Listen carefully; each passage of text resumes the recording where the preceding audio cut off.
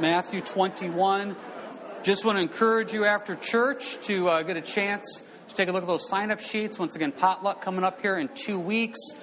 Home fellowship groups are starting up this week for some. I think as Renee mentioned, just want to reiterate, we got one over in Holgate at James Travis's house. Pastor Renee will be teaching that. Signet over at the Kaiser's house. That's on Tuesdays. I'll be teaching that one. Milton Center is over at Judith Scott's house. Pastor Rich will be teaching. We got a couple in Deschler. One at the Winsinger's house with Russ teaching. One at Donna Mine's house. I'll be teaching that. And one over here in Hamler at Rosebrock's house that Jason Phillips and Matt Christie will be double teaming that one. So check out the sheets back there. The vision comes from Acts 20 of going house to house just to encourage and share the gospel. And the third year we've done it, and I hope you prayerfully consider getting involved with that. And real quick, too, 2 weeks from today, after the 10 o'clock service, before the Thanksgiving potluck starts, Pastor Rich is going to lead up a time of prayer for anybody that wants to join him after the 10 o'clock service, just for the upcoming election, just for the nation, etc. So if that's something you want to do, 2 weeks here, Sunday morning after the 10 o'clock service as well. I wanted to let you know about that. All right, Matthew 21 this morning. Let's do the right thing. Let's pray, and we'll get started. Lord, as always, you teach, we listen. Let your Spirit guide and direct and give us ears to hear, and let it be about you and not about us, Lord. And not only in here, but also for all the kids in the back classrooms, Lord. Thank you in your name. Amen. All right, if you weren't with us last week, Matthew 21 starts the final week of the life of Jesus. It is the triumphant entry. We call it Palm Sunday. This is where Jesus has made clear to the nation of Israel who he is, fulfilling prophecies. He is the king. They're actually crying out, Hosanna, save us. We want you to be our king, Jesus. But the problem was, 1 week later, they're yelling, crucify him. Because why? They wanted him to be their king, but they wanted a king for the government. Get rid of Rome. Get Rome off our back. Jesus said, no, I'm here to be the suffering Savior and die for your sins. They said, we don't want that, so therefore crucify you. So what we have going on here this last week of Jesus' life is his final arguments and discussions with the Pharisees, Sadducees, high priest, his condemnation of their false religion. And I say false religion, I mean of their hypocrisy of who they are. And then he does a couple chapters on end times. He's kind of cleaning house, if you will, and that was symbolic of him cleansing out the temple last week. And plus the fig tree withering in chapter 21. Fig tree represents Israel, and their faith withered. And we talked about how that's also a picture of us. Are we alive and strong in our walk with Christ? Is our faith in Christ starting to falter, wither, because we're not planted where we're supposed to be and spiritually growing in the Lord?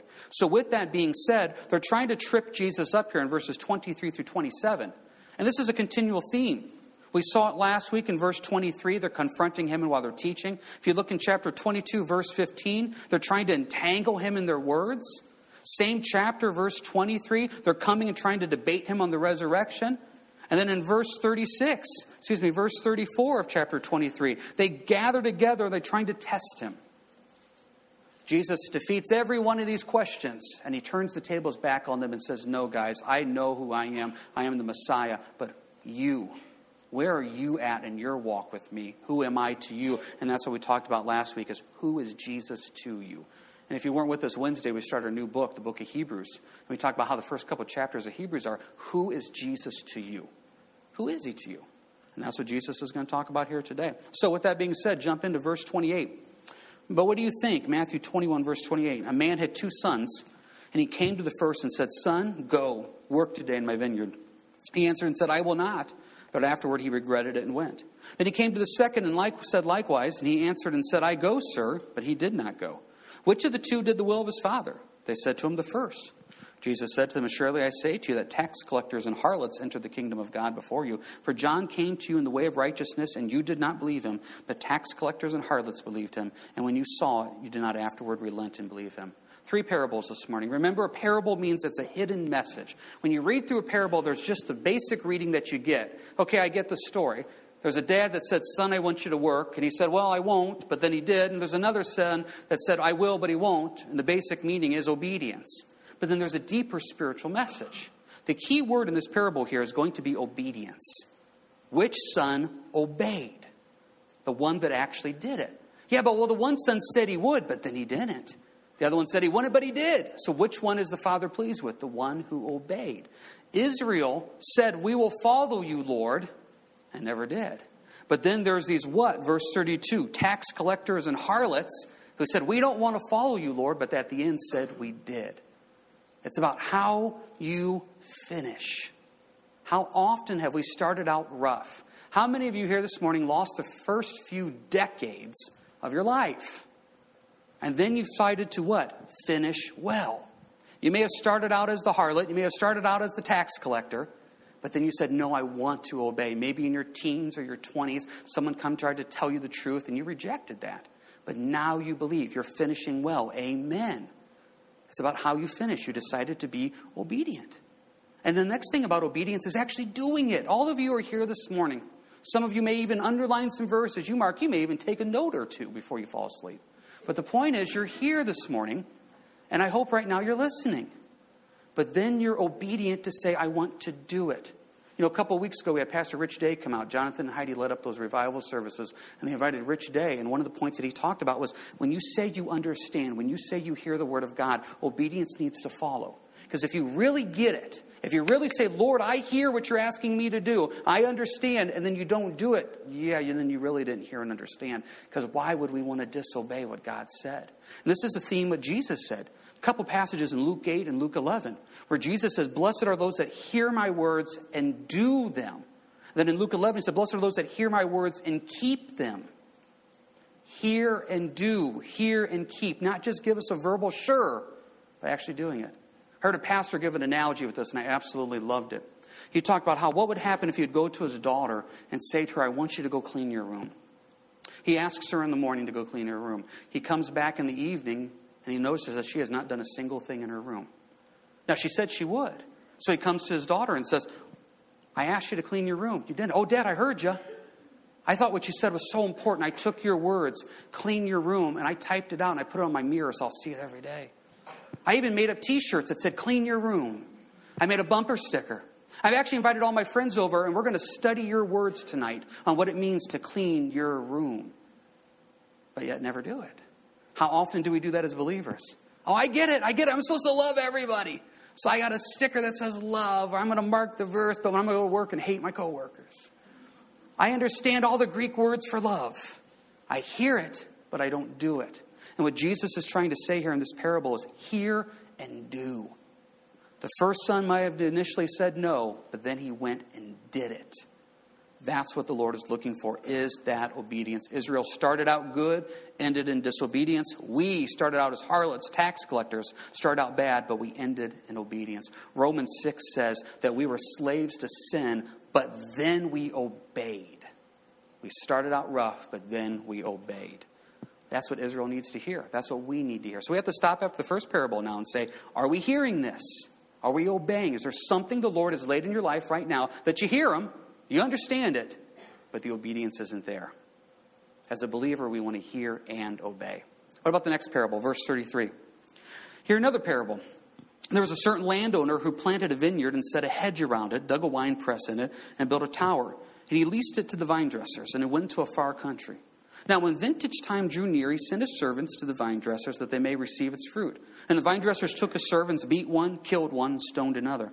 Again, he sent other servants, more than the first, and they did likewise to them. Then last of all, he sent his son to them, saying, they will respect my son. But when the vine dressers saw the son, they said among themselves, this is the heir.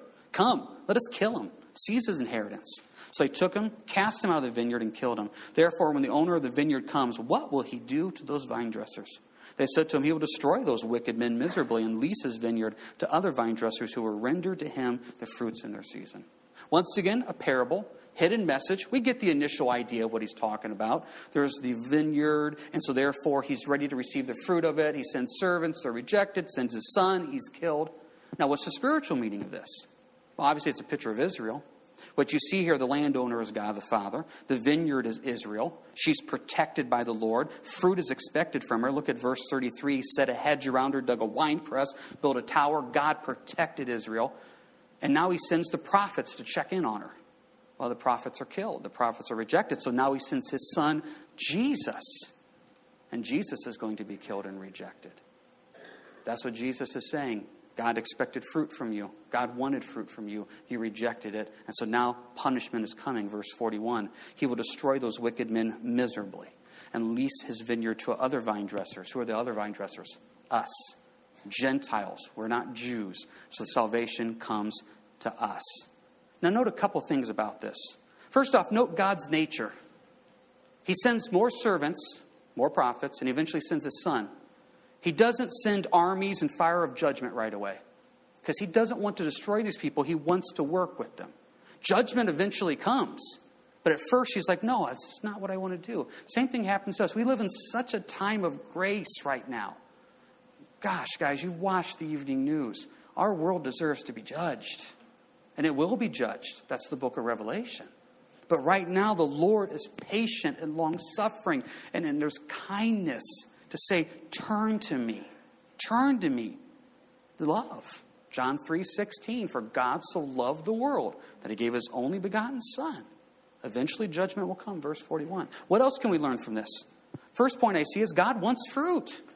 That's what he desires. Why did he plant a vineyard? He planted a vineyard to get the fruit out of it. Okay, we're planted. We talked about this last week. We're planted to be believers in the Lord because God wants fruit from us. He wants us to live for him and not us. This is a difficult thing. But what I keep realizing is, how often do we live for us? It's all about us. It's what we please us with. I don't know how many times I've run into people over the years that talk about how they just want to be happy. Okay, problem with happiness is so temporary. Christmas is happy. Days off from work are happy. Birthdays are happy. And guess what? The next day it's gone. Happiness is very subjective to what you're going through. God seeks us out to have joy. Joy is just regardless of their circumstances. That's what the Lord wants. And I don't know how many people I see living for their own happiness. And I hear comments like this, I just want to be happy. Why can't I be happy? Or, you know what, I've lived for everybody else for so many years. I'm now going to live for myself. No. You're planted to be a vineyard for the Lord. Every action you do is to produce fruit for the Lord and to glorify him. And if you spend all your time and energy trying to make yourself happy and fulfill yourself, it'll be a never-ending process. If you don't believe me, go read the book of Ecclesiastes and read Solomon's testimony of a man that tried to fill himself with every happiness and still walked away lacking. Some of you may have been here now for decades, and you may have been saying, I've been trying to live for myself and make me happy. Well, you know what? Maybe you need to step back and say, what does the Lord want? The Lord wants us to glorify him, created for works, workmanship for him, to glorify him through producing fruit. That's where joy and peace and happiness come from, is through him. He expects fruit. Number 2, what does he ask of it? He expects effort to do it. It takes work. I don't know how many times I run into believers that they get saved, they get to a place morally where they're doing good, they get to a place where their marriage is doing okay, their family's doing okay, and they just decide to flatline there for the rest of their lives. They just plateau. They're not going to do anything morally stupid. They're not going to do anything spiritually dumb, but they just kind of stay right here. Where the Lord is saying, no, there's effort that's expected of this, and I want you to grow and go deeper in us. Go deeper in Christ. The question is, do we want to do it? Why do we not want to do it? Life is pretty busy. So what does God constantly do? He constantly reminds us. What does he do right here? He sent servants after servants, prophets after prophets. God will constantly remind you that he wants more from you. Not because you have to, not because he's forcing you, because he says, this is for your good. I want more of you. Because the more that you have of me, the less of you. Oh man, then all of a sudden the world just grows strangely dim. What a freeing experience that is when you're freed from this world to say, Lord, I just live for you. So how does God remind you? Through the constant worship songs I hope you listen to, through the teachings, through the other body of Christ. You hear these teachings. He's reminding you. What are you going to do with it? How often do we hear it, go home, and live our life the same way? God says it needs to change. So how does it need to change? Verse 42. Jesus said to him, have you never read in the scriptures, the stone which the builders rejected has become the chief cornerstone? This was the Lord's doing, and it is marvelous in our eyes. Therefore I say to you, the kingdom of God will be taken from you and given to a nation bearing the fruits of it. Israel, you're losing this privilege, and it's now going to go to the Gentiles. Verse 44, and whoever falls in the stone will be broken, but whoever it falls will grind him to power. Now when the chief priests and Pharisees heard his parables, they perceived that he was speaking of them. But when they sought to lay hands on him, they feared the multitudes because they took him for a prophet. Boy, isn't that the truth? Verse 45, they get it. They're talking about us. So what are we going to do? Verse 46, we're going to get angry. Nothing's changed, has it? You go present truth to people, what's the general reaction? Angry. How dare you? How dare you say this about me? I'm sure you're not perfect. Or you're going to pick on me? You're going to tell me what I'm doing wrong? Have you looked at everybody else that attends that church out there? Yeah, but we're not talking about them. We're talking about you right here, right now. It's anger.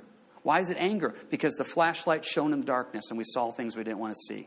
So therefore, if I get angry about it and I can deflect it off me, that's exactly what's going on here. They perceived they were talking about them. Yeah, but I don't want to hear it. What can we learn from this? Verse 42.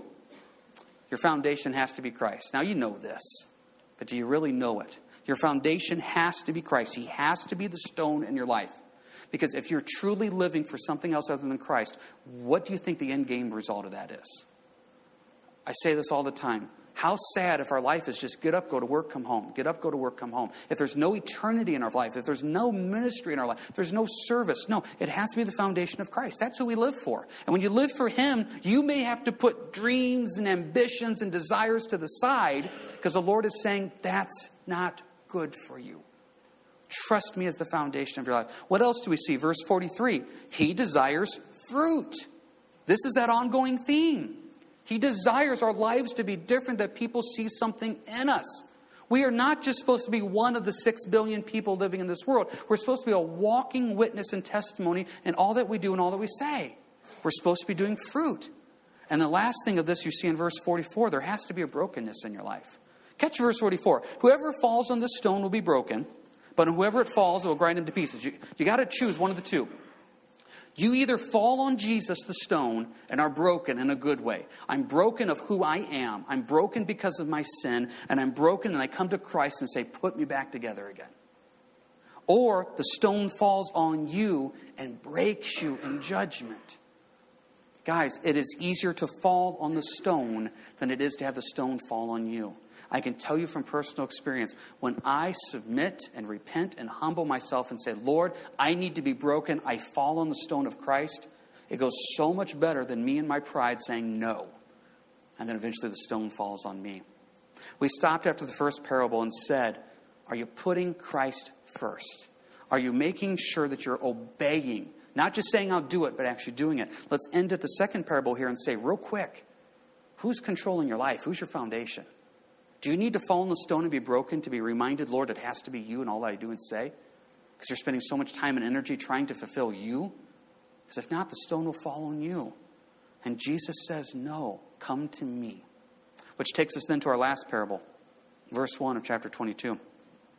And Jesus answered and spoke to them again by parables and said, the kingdom of heaven is like a certain king who arranged a marriage for his son and sent out his servants to call those who were invited to the wedding, and they were not willing to come. Again, he sent out other servants, saying, tell those who are invited, see, I have prepared my dinner. My oxen and fatted cattle are killed. All things are ready. Come to the wedding. But they made light of it and went their ways, one to his own farm, another to his business. And the rest seized his servants, treated them spitefully, and killed them. But when the king heard about it, he was furious and sent out his armies, destroyed those murderers, and burned up their city. Then he said to his servants, the wedding is ready, but those who are invited were not worthy. Therefore go into the highways, and as many as you find, invite them to the wedding. So those servants went out onto the highways and gathered together all whom they found, both bad and good, and the wedding hall was filled with guests. Now when the king came in to see the guests, he saw a man there who did not have on a wedding garment. So he said to him, friend, how did you get in here without a wedding garment? And he was speechless. Then the king said to the servants, bind him hand and foot, take him away, cast him into utter darkness, and there'll be weeping and gnashing of teeth, for many are called, but few are chosen. Heard a great teaching a couple years ago at a pastor's conference by a man by the name of Jay McCarl. And actually, we're going to put that on the Facebook page here after the service, that I hope you can get on there and listen to it. Because he had just an amazing understanding of New Testament wedding traditions. Because when you read through this, you have to understand what they used to do 2,000 years ago. Completely different than how we look at weddings now. I've done a lot of weddings in the 17 years that I've been out here. And one of the things I always remind the bride and groom is the wedding is not about you. It's about you standing up before the Lord to say that you want to publicly say that you want to unite each other as one and put Christ as the foundation of your life and your marriage. The reason people are invited is to be accountable, is to be encouraging and supportive. And the reason the pastor is here is to represent Christ. The pastor is representing the Lord to say you are coming together as one in Christ Jesus. And I always tell them the wedding only lasts 15, 20 minutes. So don't stress about it. Don't spend a lot of money on it. Don't go crazy about it. It's not worth it. Just have the wedding here. It's free. We'll even split the chairs for you. You just got to show up. Because it's not about us. But now the problem is we live in a society today where it comes to weddings, what is it? Oh my, it's all about the bride. I sometimes see these articles on what the average cost of a wedding is. And I'm thinking, oh my goodness. If that's the average cost, I know how averages work. The weddings that we do here that cost very little, that means somebody's spending way too much time, energy, and money on a wedding. It's not worth it. It's not. And what you see back here during Bible times, though, it's so different. It's hard for us to relate to what this is. So I encourage you after this service here, hopefully it's on this afternoon, get online and listen to that message, and we'll give you a much deeper explanation of what a New Testament wedding during the time of Jesus looks like. Because it sounds very strange. Because we get the parable here. There is the king who's arranging a marriage for his son, and the king kind of has all the power. He's kind of determining when the wedding's going to be. He's kind of asking for people to come. But that's the way it was back then. See, I always tell this every time I do a wedding. The person that has the least responsibility, the person that no one cares about the most at a wedding, is the father of the bride. Father of the groom. Excuse me, I screwed up. Take two. The person that no one cares about the most, the person that has the least responsibility, is the father of the groom. No one cares about him. Father of the bride, you get to give the daughter away. Mother of the bride, you get to be the first one to stand. The mother of the groom, you get to come up and light candles. What does the father of the groom get to do? He gets to pay for it. That's what he gets to do. He doesn't even get to escort his wife in. He normally just has to fall behind and he just comes and sit. No one cares about him. Here in Bible times, though, the father of the groom was the most important person.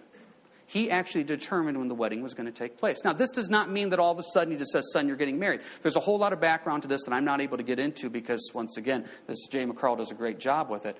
But basically, there's been this whole betrothal process. There's been a whole background setup going. What would happen is the son would go build a house for his bride.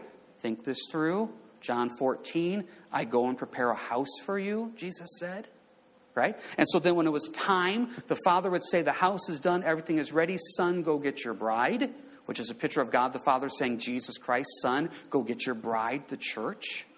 There's all the symbolism that goes with it. And so the father of the groom had this power. And he's the one that says it's time for the wedding. Everything is ready. So everything is ready. Everybody come. He sends out servants. But verse 3, people don't want to come to the wedding. Boy, isn't that not a picture of salvation today?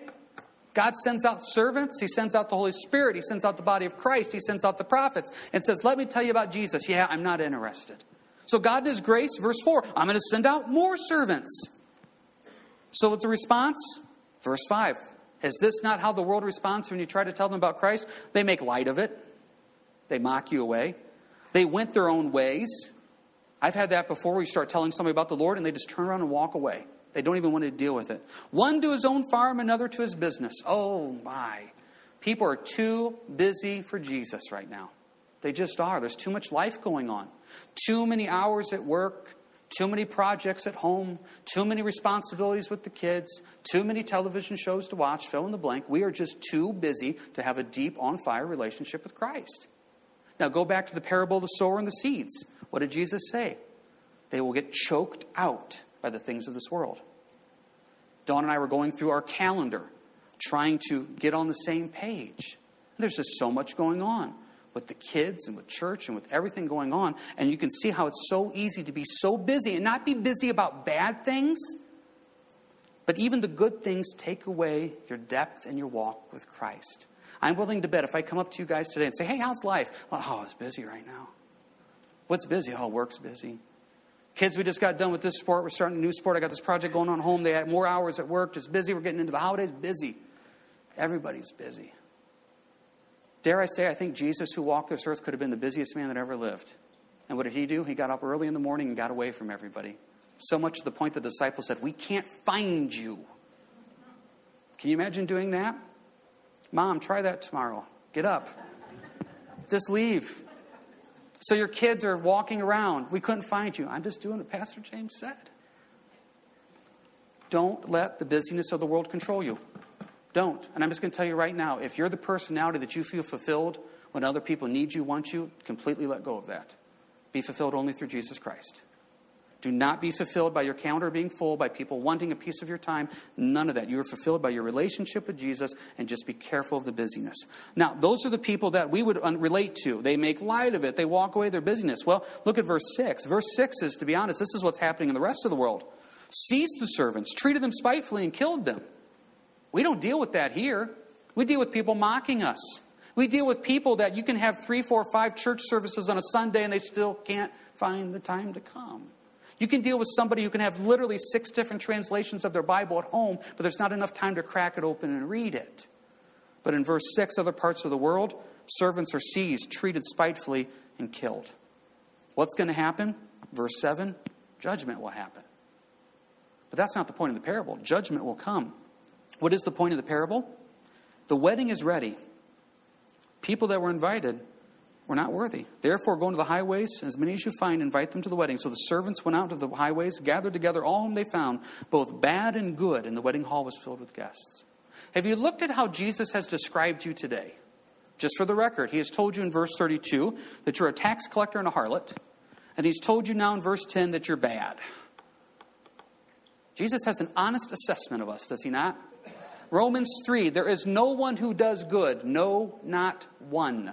There is no one who seeks after God. No, not one. You are saved by the grace of Jesus Christ and nothing else.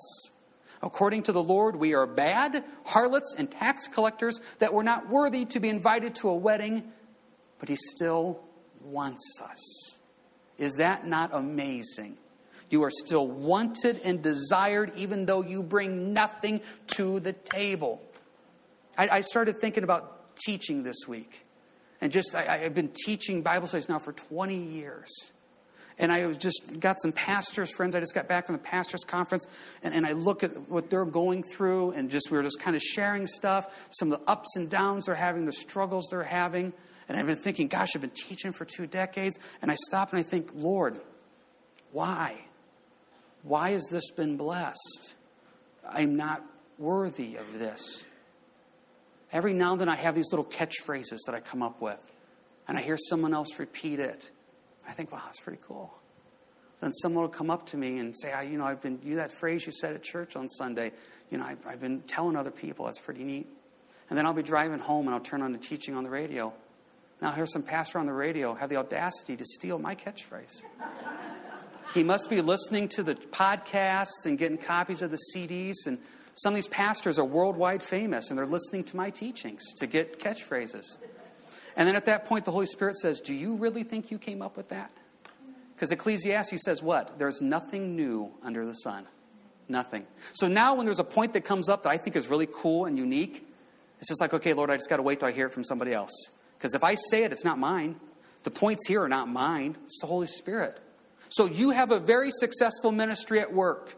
You're really representing the Lord. You're really praying for people. You've got a blessed Bible study. Do you think it's you? Because God said you're a harlot, tax collector, and you're bad. It's through the Holy Spirit. And when you really step back and get that, it's like, wow, Lord, how freeing is this? It's not about me. It's about you. And I just got to be faithful to represent you. I just need to show up on a Sunday morning and be prayed up and take some notes and be ready to go and trust that you're going to just take it from here. Because that's what the goodness of the Lord does. So he goes out and he invites as many as you can find. Verse 9. So they go out to the highways and byways. They grab all these people. And that's the body of Christ. A bunch of rejects. And that's what the Lord does. And that's who he loves. And amen to that. Like I said, we just got back from the pastors' conference a couple weeks ago. And I don't know how to say this. And I'm really trying not to make a joke. I don't mean it that way. The pastors' conference we go to, it's over in Hartford City, Indiana. It's about 2 or 3 hours away. We've been going there for years. And we absolutely love it. But I'm not exaggerating. The weirdest people you've ever seen go there. They are strange. So strange that when Dawn and I get home, we asked ourselves, what's the weird thing we do that we think is normal? Have you ever had that conversation with your spouse? Because I'm looking at these other people and they are so weird and they think they're normal. And I'm thinking, what do you guys think that I do that I think is normal? You're like, boy, James is so weird. So email, text me, or call me this week and let me know what that is. But the point is, the body of Christ is a strange group of people. White collar, blue collar come together. People of different backgrounds, different races, etc., come together. And God just has this mishmash that just comes together. And to God be the glory. And what a beautiful thing that is. So now we get to the last part, though. There's a guy that shows up at the wedding. He doesn't have the right clothes on. He doesn't. See, this is kind of an interesting thing. We can't really relate to this once again. Because the way this wedding happened 2,000 years ago is you never know when the wedding was actually going to happen. You knew there was a betrothal. You knew there was the process. You knew the son was building the house for his bride. You knew what was happening. I mean, you could walk by and see the house getting done. You're thinking, oh, it's getting close. Once again, it's a picture of the return of Jesus. We're getting close.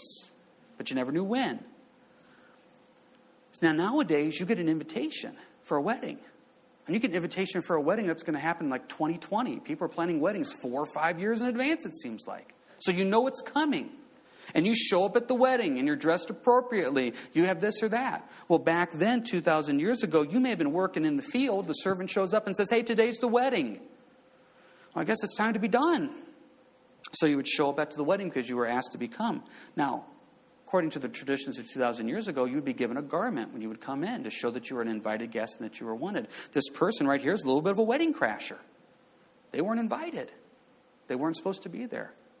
Now, what would they wear? Well, a lot of people believe they would wear white. Now, why do you think they wear white? Because guess what? You better learn to like the color white. That's what we're wearing in heaven for all of eternity. The Lord makes it clear that we're going to get a new garment in heaven. Revelation 3, it's going to be white. You see it in Revelation 19 when he talks about the marriage supper of the Lamb. This wedding is a picture of eternity and being united together in Christ and being invited to that wedding and Jesus returning for us. This person comes with the wrong clothes. How many people are going to try to get into heaven with the wrong outfit? They're going to wear their own works, their own garments, their own clothes, when we have to be clothed in Jesus Christ. We have to be. And so this man shows up with the wrong outfit on. And the guy says, I can't let you in. How many of us are going to try to get into heaven based on what we wear, what we do? Oh boy, Isaiah 64 says our works are like filthy rags. Even on our best days, we're unholy. But aren't you thankful, verse 14, many are called, few are chosen. Many are called. Many are called. You know, Revelation 22 says God is calling you. God says, come. So let's put these three parables together. The first parable that we have right here. Are we willing to be obedient? We're not just going to say it. Are we willing to be obedient? What does the Lord ask you to be obedient this weekend? And you know what it is. Let's be obedient in it. Next parable that we see here going on. Fruit. God expected fruit from his vineyard. Is there fruit in our lives? Lord, am I really living for you or am I living for me? Are you the foundation of my life? And do I need to be broken? And then what do we see in the last parable here, verses 1 through 14? You see this idea of who is invited. The bad, the non-worthy, and the highways and the byways. Why? Because people were too busy to respond to the invitation. This is a picture of our world. Are we too busy to stop and respond? What controls your life? Is it your work schedule? Is it your bills? Is it the calendar of events? No, it's supposed to be Christ. Let Christ control everything. Matthew 6:33. Seek him first and his righteousness, and all these things shall be added unto you. Why? Because verse 14, many are called, few are chosen. Worship team, if you can come forward here, let's pray this into our lives. Lord, as we just come to you now,